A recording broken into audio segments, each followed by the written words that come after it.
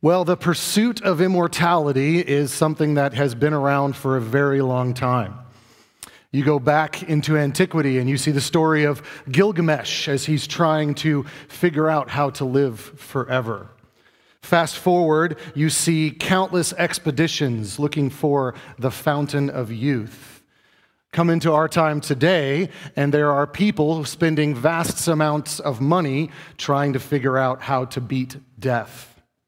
One of them is an American real estate investor named James Stroll. James Stroll started the Coalition for Radical Life Extension, the CRLE. They couldn't come up with a cool acronym, I guess. This is what Stroll says. He says, "We're not really worried about a measly few years added on to our lives. We don't want to extend life by days or by weeks, but we want to extend it by decades and centuries to a degree where mortality becomes an option." He says the deathist paradigm, that's what everybody has believed since the start of time, that someone's going to die at the end, is time for the deathist paradigm to go.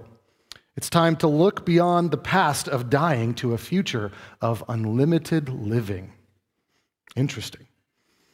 The world's leading futurist, which is a job to sit and think about the future. I don't know how you get paid for that gig, but Ray Kurzweil, he says, "We are only a handful of scientific breakthroughs away from eternal life." Now, there's a lot more science fiction in the discussion of eternal life now than there was in Gilgamesh's time or in the pursuit for the fountain of youth. But they are asking the right question, aren't they? How does one obtain eternal life? This is going to be the first question we're going to see in our text today, and then we're going to see two subsequent questions that come out of it that we need answers for. And I'll tell you right up front, spoiler alert, the answers are very encouraging. The answers are the good news. So where have we been? Well, chapter 19 started out with a nice, simple, and easy conversation on divorce and marriage, followed closely by a discussion on singlehood and children. And then last week, a discussion on where evil came from. So all of these have led us to where we're at now. Jesus is with his disciples. He's on his way to Jerusalem. He's marching towards his death, and this man comes up to him. So we're going to look at the first question, which is going to take a big chunk of our time. So don't get too worried when the first question, we're still on it, a few minutes from now. The second and third questions are shorter, but I would argue they're of even greater importance. So let's dig into it. So our first question is, how do I get eternal life? How does one get this eternal life? Verse 16. And behold, that's that transition word that Matthew uses, like surprise. Surprise! A man came up to him saying, "Teacher, what good deed must I do to have eternal life?" Now he, just like the futurists and just like Gilgamesh, they're asking this right question. Now he didn't ask it perfectly. The way he worded it, there's some kind of weirdness in it, and I'll show you that in a second. But he's got the right idea. He's a rich man, and he's going, you know what? I need to think on eternal things. So right off the bat, we probably could learn from this man and be like, do we think of eternal things, or do we only think of the here and now? Mark 10:17, a companion passage to this, tells the same story, says that he was eager. He's really interested in the answer. He really wants to know it. Now, honestly, at this point, we don't know that he's rich. We don't know that he's a ruler. We don't know that he's young. But in the other versions, we do see that, and we will see it come out here in a minute. So this has got to seem like a big win for the disciples, right? I mean, they're sitting back, and they're like, we got this kind of motley crew hanging out. We're not necessarily the best of the best. And all of a sudden, up walks a wealthy man who's like, I want to follow Jesus. And you're going, yes! We've finally arrived, right? We're starting to get the big movers. We do this with Christianity all the time, right? We're following the news and someone says something that might sort of, maybe, if you squint, be Christian. And we go, got one. Yes, we're taking Hollywood, we're taking New York, we're doing it. And see, that's what we do. And sadly, just because someone says something remotely Christian or potentially goes to church isn't a proof that we are now the ones that influence society. As a matter of fact, many of those who we've held up and said, look, we got an actor, we got an athlete, only to be led to the sad conclusion that they never knew Christ because they walked away. But let's dig deeper into this guy, because this guy is an important person. It's brought up in Matthew for a reason. So let's dig into his question. Teacher, what good deed must I do to have eternal life? The important word here is the word have. Not to enter into eternal life, not to experience eternal life, but what do I have to do to have you give it to me? See, this man is all about having things, isn't he? This is an acquisition for him. I have all that I need save one thing. I looked on Amazon and they don't do it in 2-day air. So do you have eternal life for me, Jesus? I'm a successful businessman. I'm a good father. I'm respected in the community. Now I need one more thing. I just need success with God. What do I have to do? What courses, what things do I have to do? So this is what the man is asking. Verse 17, and Jesus said to him, why do you ask me what is good? There is only one who is good. If you would enter life, keep the commandments.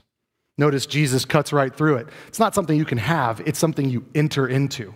And once you've entered into it, it changes everything. When Jesus goes into the commandments here in a second in verse 18, he's going to say, I've done it, I'm a good person. Jesus already knows how he's going to answer. And right here, he is diagnosing the man's problem from the start. The man's problem is he thinks that there's something good he can do to earn God's favor, when in actuality, there's no one good except God. The great physician of our souls is working. He's administering the antidote right at the beginning, before the conversation gets going. He says, the problem you have is that you think you're good. No, there is one who is good, and it is God.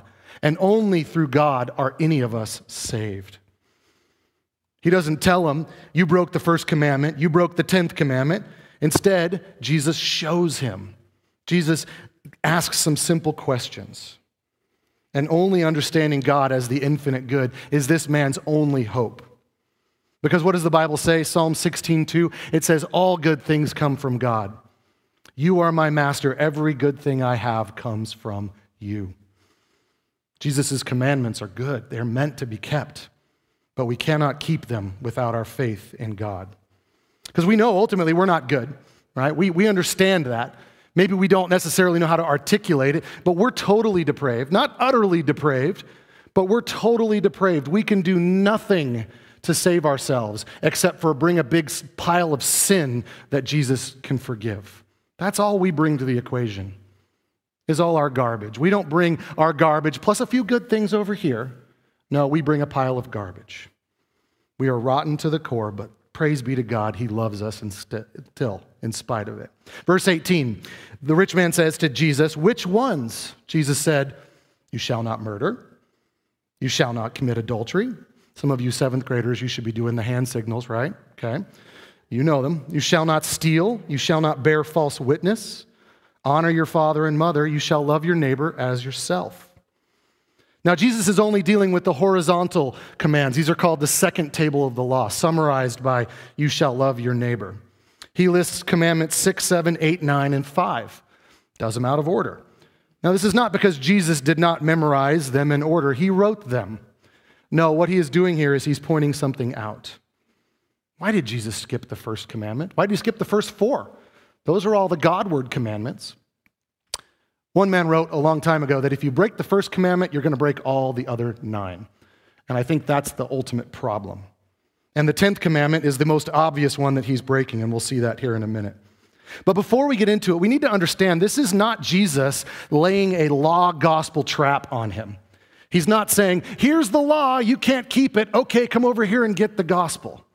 I mean, in essence, he is doing something similar to that, but this is not how we should view the law, as this unobtainable thing That's this old thing. That's why it's called the Old Testament. It really should be the First Testament. But this Old Testament, these laws, we don't have to keep them anymore. We've got gospel. That's a thing called antinomianism. And that actually is a heresy. God's commandments stand. The thing is, we can't hit them, so the gospel is he provides us with the ability to hit those commands. Are we going to hit them perfectly? No. But he still demands that we obey, and we should obey and obey these commandments. The key is that being perfect does not change that the commandments are not ours to follow. See, the thing is, obedience is a gift from the Lord. It's the Lord working on your heart so that you can do it. The Spirit working inside of you provides you with obedience. The last thing we should do when we obey God's commands is be like, wow, I'm really good. No, it should be, God, you are so good because I know left to myself, I am totally depraved. Your Spirit is the only way anything good comes out of me. Our faith is never alone. It is always with works. Works comes out of us because of we are alive. When we enter into eternal life, we begin living, and the living is out for everyone to see. That is it. So what is this whole love your neighbor as yourself thing? I have my neighbors sitting here in the room, so I better say some nice stuff about them. But who is your neighbor? Spurgeon says, who is your neighbor? Well, that's anyone who's near us. Guess what? That's all of you. What are you to do to your neighbor? You're to love them. Not enough not to hate them or keep your distance, but loving is not in not doing, it is in doing. So how are you to love your neighbor? You're to love your neighbor as yourself. How much does one love himself? None of us love ourselves too little, but probably we love ourselves too much. Spurgeon's words, not mine. You may love yourself as much as you please, but take care that you love your neighbor as much. We need no exhortation to love ourselves. Your own case will be well seen to. Your own comfort will be taken care of, but you need to remember you are to love your neighbor the same. Romans 13, 8 and 9. Owe nothing to anyone except to love each other, for the one who loves one another has fulfilled the law. For the commandments, you shall not commit adultery, you shall not murder, you shall not steal, you shall not covet, and any other commandments are summed up in the word, you shall love your neighbor as yourself. I think that's Paul restating what we see here with Jesus. Chuck told me a funny story the other day about, I know, it's a surprise. Chuck tells lots of funny stories.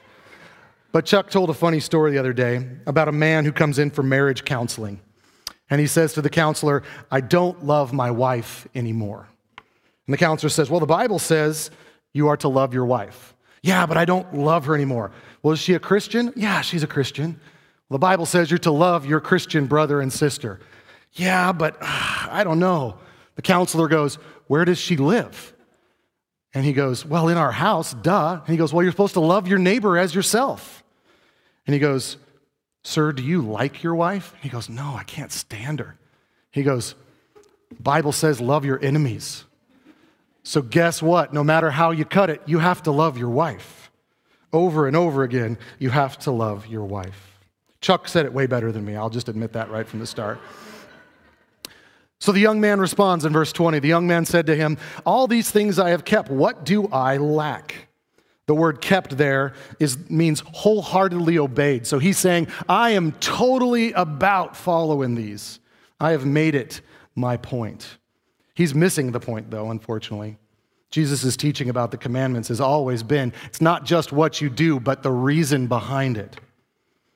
In the next verse, in verse 21, it says, Jesus said to him, but Mark gives us a little clue as to how Jesus is viewing this man. And I think it's important that we get this. Mark 10:21 starts with, and Jesus, looking at him, loved him and said to him. So many times when we read, we kind of read in this vacuum and we see this negative view, right? The rich young ruler is going to go away upset. Jesus isn't punishing him. Jesus isn't taking it out on him. Jesus isn't sticking it to the man or the oppressive rich people. What he's doing is he's loving him. He's speaking truth. And he's saying, you need to see the truth, that your heart is not mine. Your heart belongs to the dollar sign. He wants to take him deeper into a love with the Lord. Look at verse 21. Jesus said to him as he was loving him, "If you would be perfect, go sell what you possess and give it to the poor. You will have treasure in heaven, and come, follow me." He's saying, sell what you possess. If you're truly good, if you've kept my commandments, you'll know the first one is there's only one God, and to have no other gods before me. And the second one is like it, in that, guess what? No idols to take his place. So guess what you've done? You've put an idol in his place. You're saying, I bow down to wealth, and that's who I worship. Jesus is exposing his love for a replacement God. Now, does this mean that he wants us to do all the same thing? We should all join the Franciscan monks and get rid of all wealth? No, unless the Lord calls you to, then you can do it. But this young man needs to renounce his wealth because it's his God.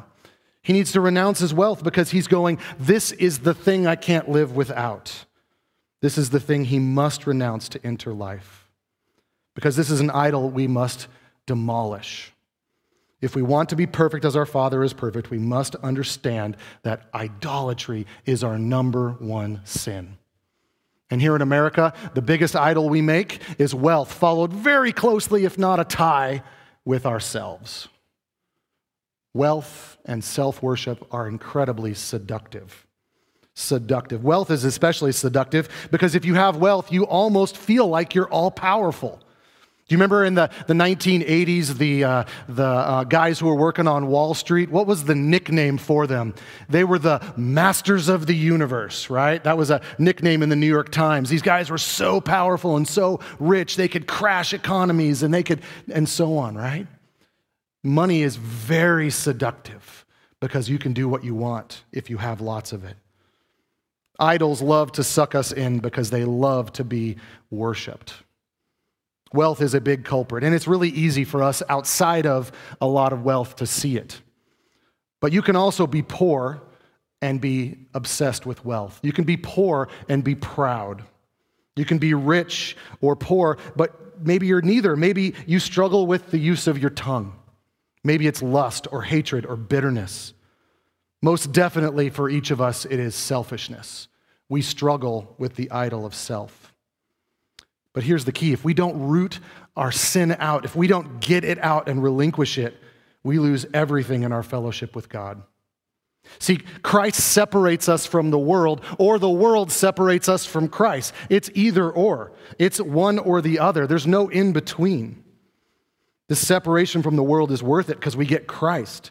Either we love Christ so much that the world has no handhold on our hearts, or we love the world so much that there's no room in our hearts for Christ. This is the only option you have. Either you're Christ's or you're the world's. Jesus wants this man. He doesn't want his wealth. Jesus doesn't need his wealth. Only by coming to Jesus will he find the rest that he needs. So we see in verse 21, 2 commands. Give what you have to the poor, sell it, and give it to the poor. There's your 2 commands, right? Sell, give. And then we see 2 promises, and these promises are huge. You will have treasures in heaven, and you can follow me. Treasures and Jesus. Jesus knows that this man's identity is something that could be lost. Think about all the things that we find our identities in. Find your identity in wealth. Guess what? The market changes. Your wealth is gone. You find your identity in a job, and guess what? They restructure. Gone. You find your identity in being a parent. You might lose a child. A spouse. You might lose that spouse. Everything that is lesser than God is an idol that is a hair's breadth away from being gone. Jesus is saying, don't find your identity in anything but me. Because I'm not going anywhere. I am the source of eternal life. You are mine forever. I'm not going anywhere. When the stock market crashed during the Great Depression, it was said that 29 or 30 men jumped from windows because they had lost so much that they'd rather die than deal with the fact that they lost all their money. That's called finding your identity in something other than God. This verse 21 in the New King James adds a little bit of extra, which I think fits. It's not there in the original, but it's interesting, so I wanted to share it with you. Jesus says, "Go away, sell whatever you have, give to the poor. You'll have treasures in heaven, and come, take up the cross and follow me." Taking up the cross, you're not putting on your best clothes and you want to look really good for it. No, you're stripped of everything, and your identity is found in the one who was hung on the cross in your place. Well, for this young man, it's not good enough. Verse 22, when the young man heard this, he went away sorrowful, for he had great possessions. See, the world's lie is if you have wealth, you are invincible. You can do whatever you want. If you don't have wealth, you're a hair's breadth away from being destitute, living outside. Proverbs says this, though, "The name of the Lord is a strong tower. The righteous runs into it and is safe. A rich man's wealth is his strong city, and like a high wall in his imagination." Translation, the Lord is a strong tower for the righteous. This is true. Wealth is a fortified city for the rich in their imagination. This should ultimately, this should break our hearts. Part of us, we're kind of thinking like Robin Hood, right? And we're like, well, of course the wealthy get it. Yeah. But this should break our hearts. This is an image bearer of God who has said, I have a bunch of stuff, and that's more valuable than eternity with Christ. He's going, my possessions on this earth are worth more than eternity in eternal torment in hell. He chooses fleeting luxury now for torment. Having been a school teacher for 16 years, I have close to about either between 800 and 1,000 students come through my room. Many of them have taken this bargain. They've taken it, and they've said, I'd rather have what the world has to offer than anything that God has to offer. I've shared the story with you before, but I had a student who was a missionary. She was working in the mission field. And then all of a sudden she disappeared from all her social media and all the connections.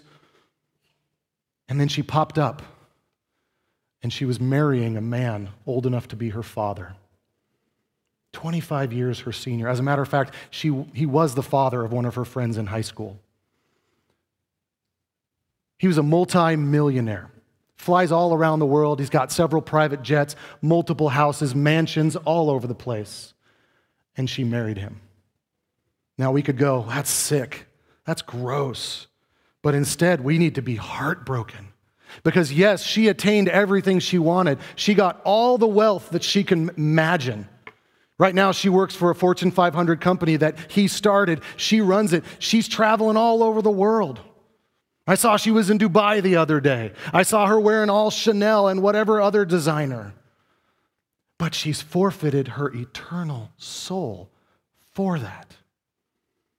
We need to plead with people who have wealth.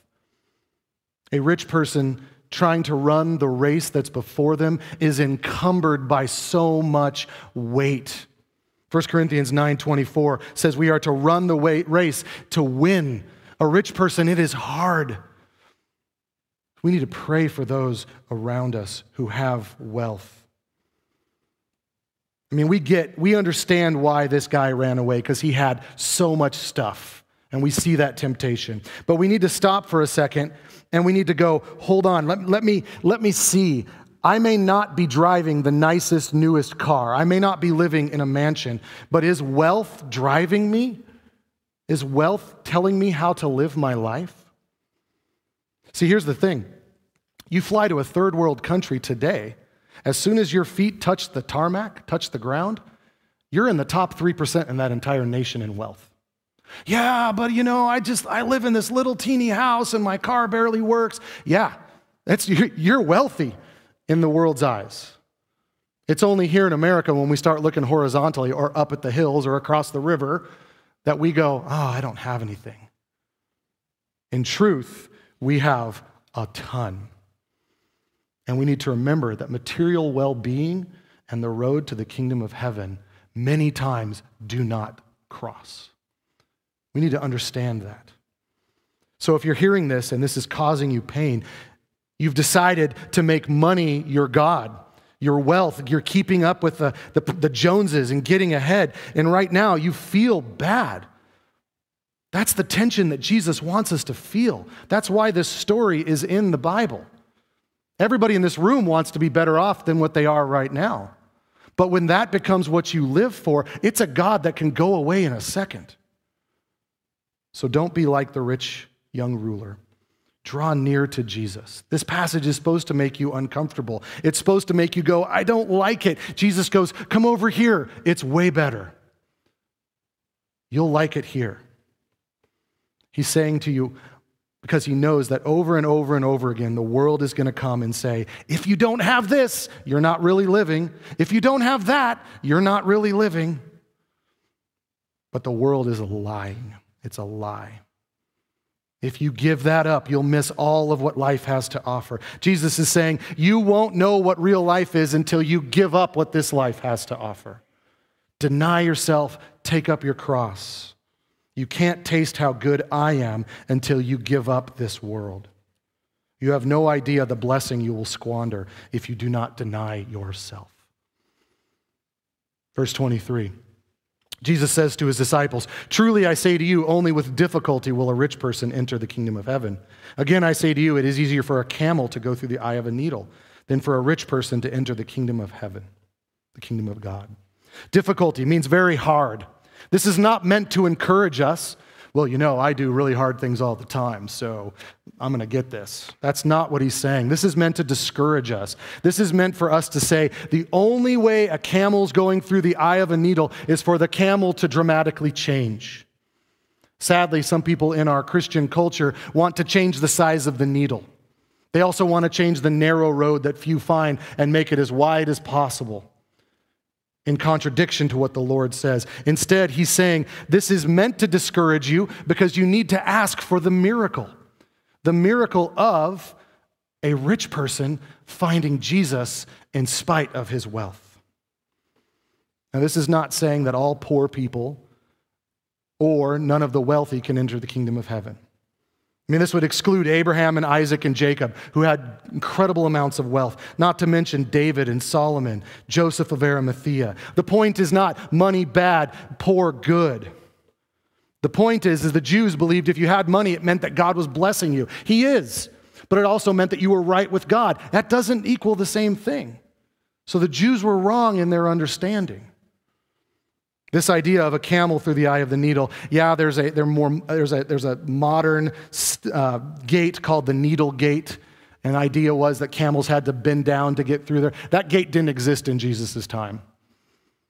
Instead, what this is saying is this is talking about a needle, like a needle and thread, and a camel. The camel's the biggest animal at this time in Israel. So the point is, you can't get in on your own. It's impossible. Willpower will not do it. No matter how much you try, no matter how good the camel is, no matter how many Bible verses the camel has memorized, how many activities he's done, whether he's tithed or not, that camel is not getting through the eye of the needle without what? A miracle from God. So this leads to our second question. I told you the first question was long. Now we're into the second one. How can anyone be saved? If it's that hard for the rich, it's got to be just as hard for the poor. So how do we get saved? Look at verse 25. When the disciples heard this, they were greatly astonished, saying, "Who then can be saved?" But Jesus looked at them and said, "With man this is impossible, but with God all things are possible." The New Living Translation translates verse 25, "Who in the world can be saved?" You can hear the exasperation. I mean, if the wealthy can't do it, we clearly can't. You see how they had the rich people were more blessed? But this is a joyful truth for us. He's not saying that God can be used to gain your eternal life and then go back to the world. Instead, he's saying, I am the one that is life. No human power can displace the desire for more. It's only by God. See, Jesus' heart goes out to them. It says he looked at them, and that's that same kind of idea. His heart is breaking here. He's going, you guys are missing it. Don't you understand? God is the one who liberates us, because here's the deal. Idolatry is slavery. right? Whatever you put in front of God is your master, and you are enslaved to it. And can we be honest? Wealth is a slave master worse than anything else in the world, because you never have enough. Always have to have more. If it's yourself, guess what? I am the most important. You start running your world, you're a terrible master too. Because now every single thing is a slight on who you are, and your pride is getting bumped into by other prideful beings, and it's misery. Jesus comes along and says, I want to liberate you. Please, let me liberate you. There's no surprise in the Luke story. Do you know what story comes right after this? It's about a wee little man, and a wee little man was he. Climbed up in Zacchaeus, a rich tax collector. And what did he do? He gave away half his money. Matthew himself was a tax collector. He would have been very wealthy, not as much as Zacchaeus, but he walks away from it. How did they do that? Because God got a hold of them. If God can save Zacchaeus and Matthew, he can save anybody in this room. He is mighty to save. God can save to the uttermost because of those who draw near to him. Hebrews 7:25. God can forgive all our sins. Psalm 103:3. God can do all that he promised. Romans 4:21. God can work every circumstance for the good and sanctification of his people. Romans 8:28. God can make his all-sufficient grace abound in you so that you abound in good work. 2 Corinthians 9:8. God is able to do far more abundantly than we can even think or ask. Ephesians 3:20. Why? Jeremiah 32:27. I am the Lord, the God of all flesh. Is anything too hard for me? See, the nature of salvation is this. Salvation is from the Lord and the Lord only. He does the work. It's not a human achievement. It's done by God. End of story. Look at Ephesians 2.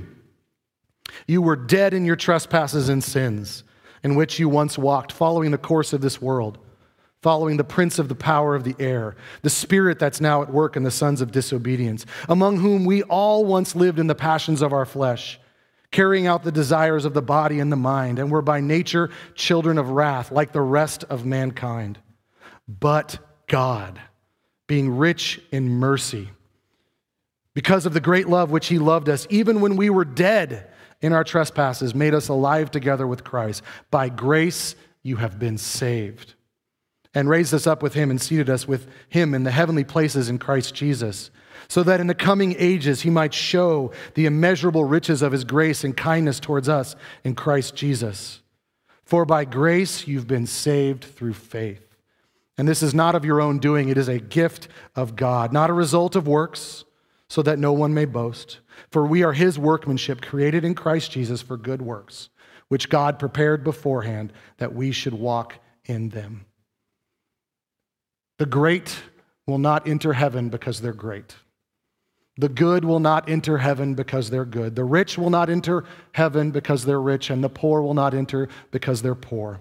Salvation is a miracle. That you are here today and you belong to Jesus is a miracle, on par with Lazarus coming out of the grave.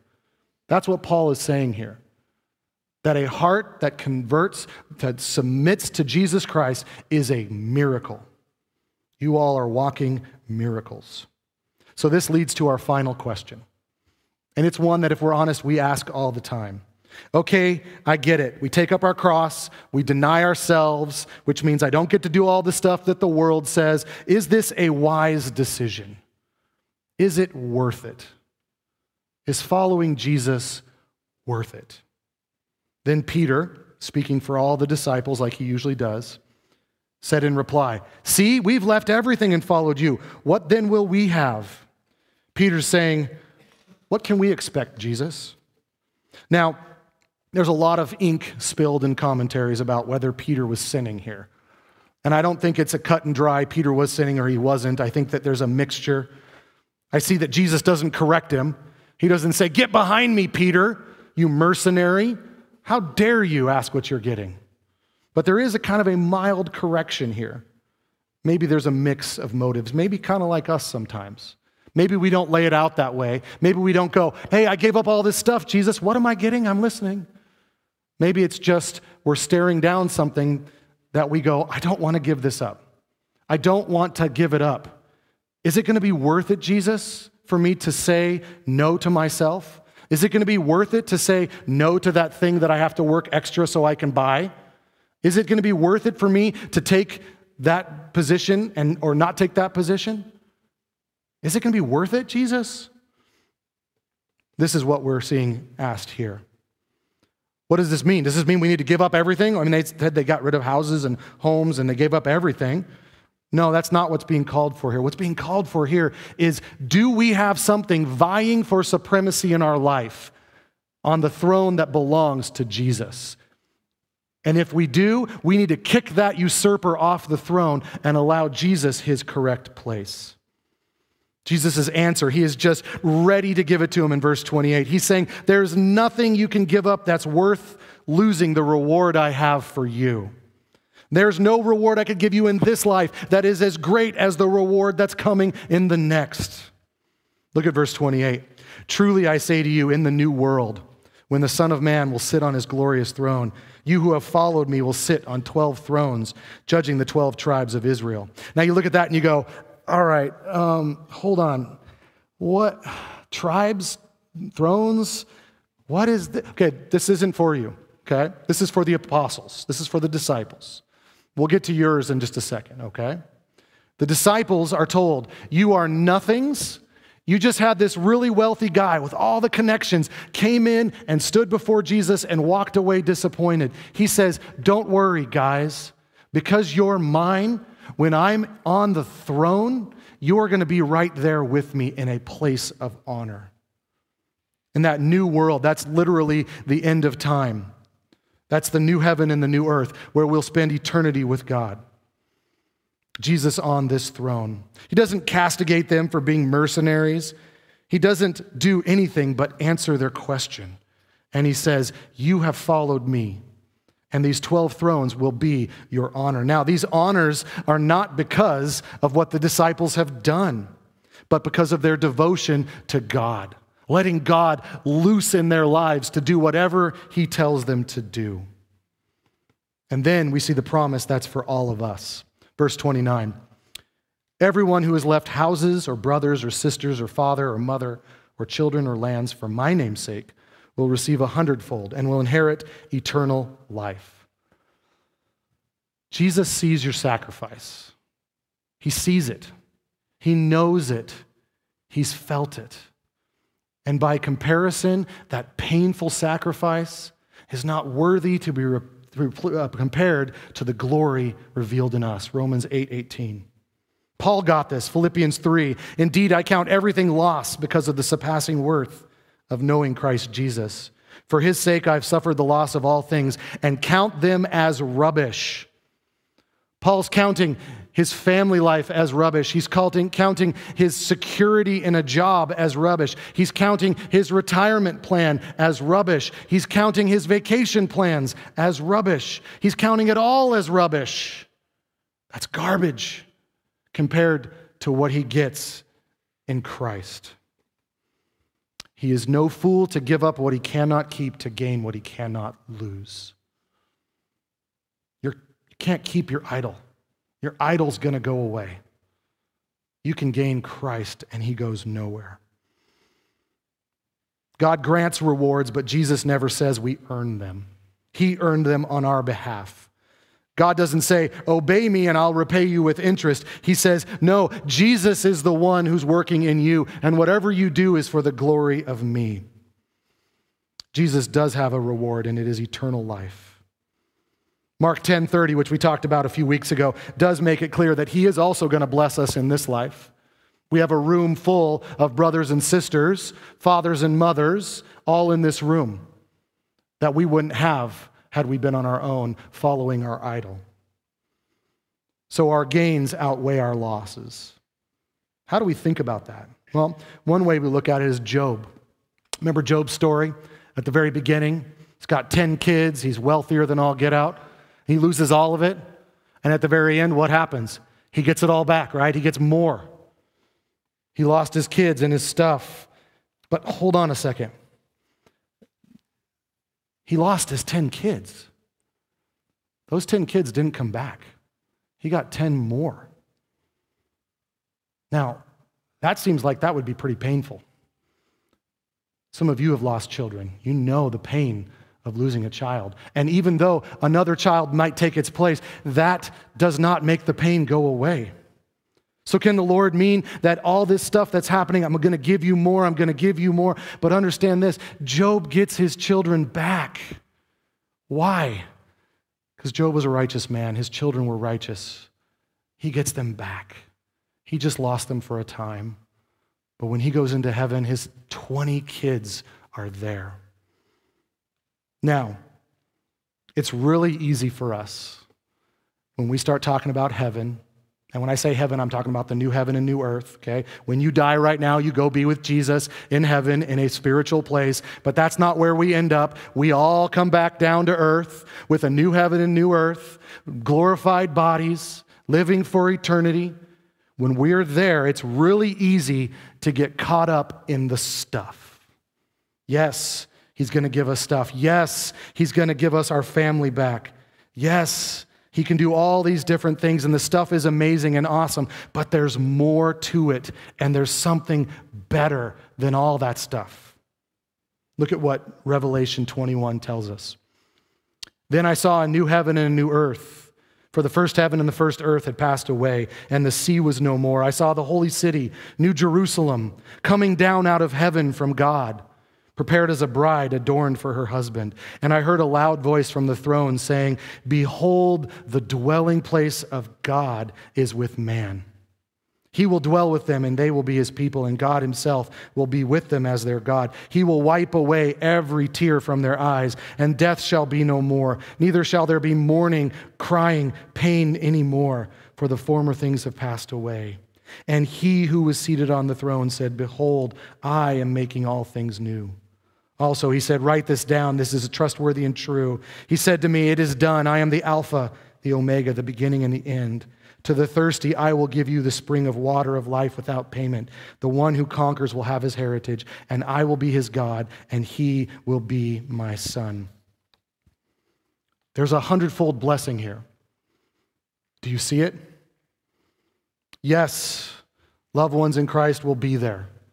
Those who've gone on before us will be there. Yes, there's no pain. Yes, our bodies will work. I can't wait to have a sprint with a few of you, right? My knee won't be dragging and we'll get after it. I get to see my dad without brain damage. I get to meet the man that I never knew. Yes, we get to see loved ones. Yes, we get to experience eternity. And yes, and yes, and yes. And all those are gloriously yes. These are great. This is not the 100-fold though, folks. This is like the kid who gets the present for Christmas and plays with the box instead of the present. Our loved ones in heaven, those who've died and are there, those people that we want to meet from church history, getting bodies that work right and look good, that's just the box. It's the present inside that matters. Here's the present inside. The 100-fold blessing is Jesus. Look back at Revelation. It says, he will dwell with them. He will take them as his people. He will be their God. He will wipe away the tears. He will conquer death. He will eliminate mourning and crying. He will get rid of pain. And we will be his children. You see, John doesn't have words to explain this. All he can do is imagine all the great stuff that you want, and it's better. Jesus is better. This fallen world is obliterated. Jesus is saying, you're asking me if it's worth it? Yes, I am worth it, is what he is saying. So, how can we have eternal life? Nothing we can do will earn it. Only God can provide it. No good deeds count, only Christ's righteousness counts. So then who can be saved? Well, none of us by our efforts. It's a miracle of God in our hearts. It starts today with repenting of your sin, of saying something else is your God. Repenting is just a fancy word of saying, I'm going a different direction. We go to God and we say, I don't want that as my God. I want the true God. Repent and confess it and plead with God, and He will save you. And finally, is it worth it? We're going to ask that over and over again. Remember Revelation 21. It is worth it.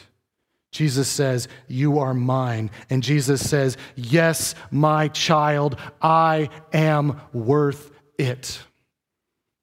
When you step into eternity, you're mine forever. And that's the best news ever. Let's pray.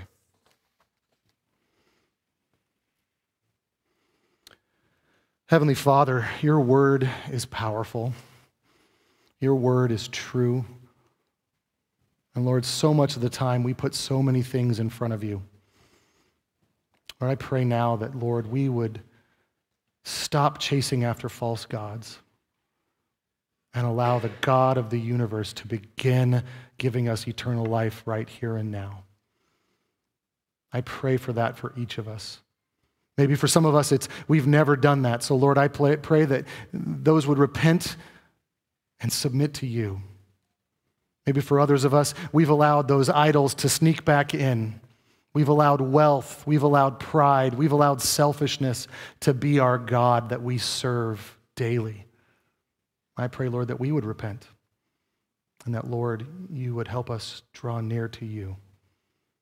Just like salvation's a miracle, we know that repentance is a miracle.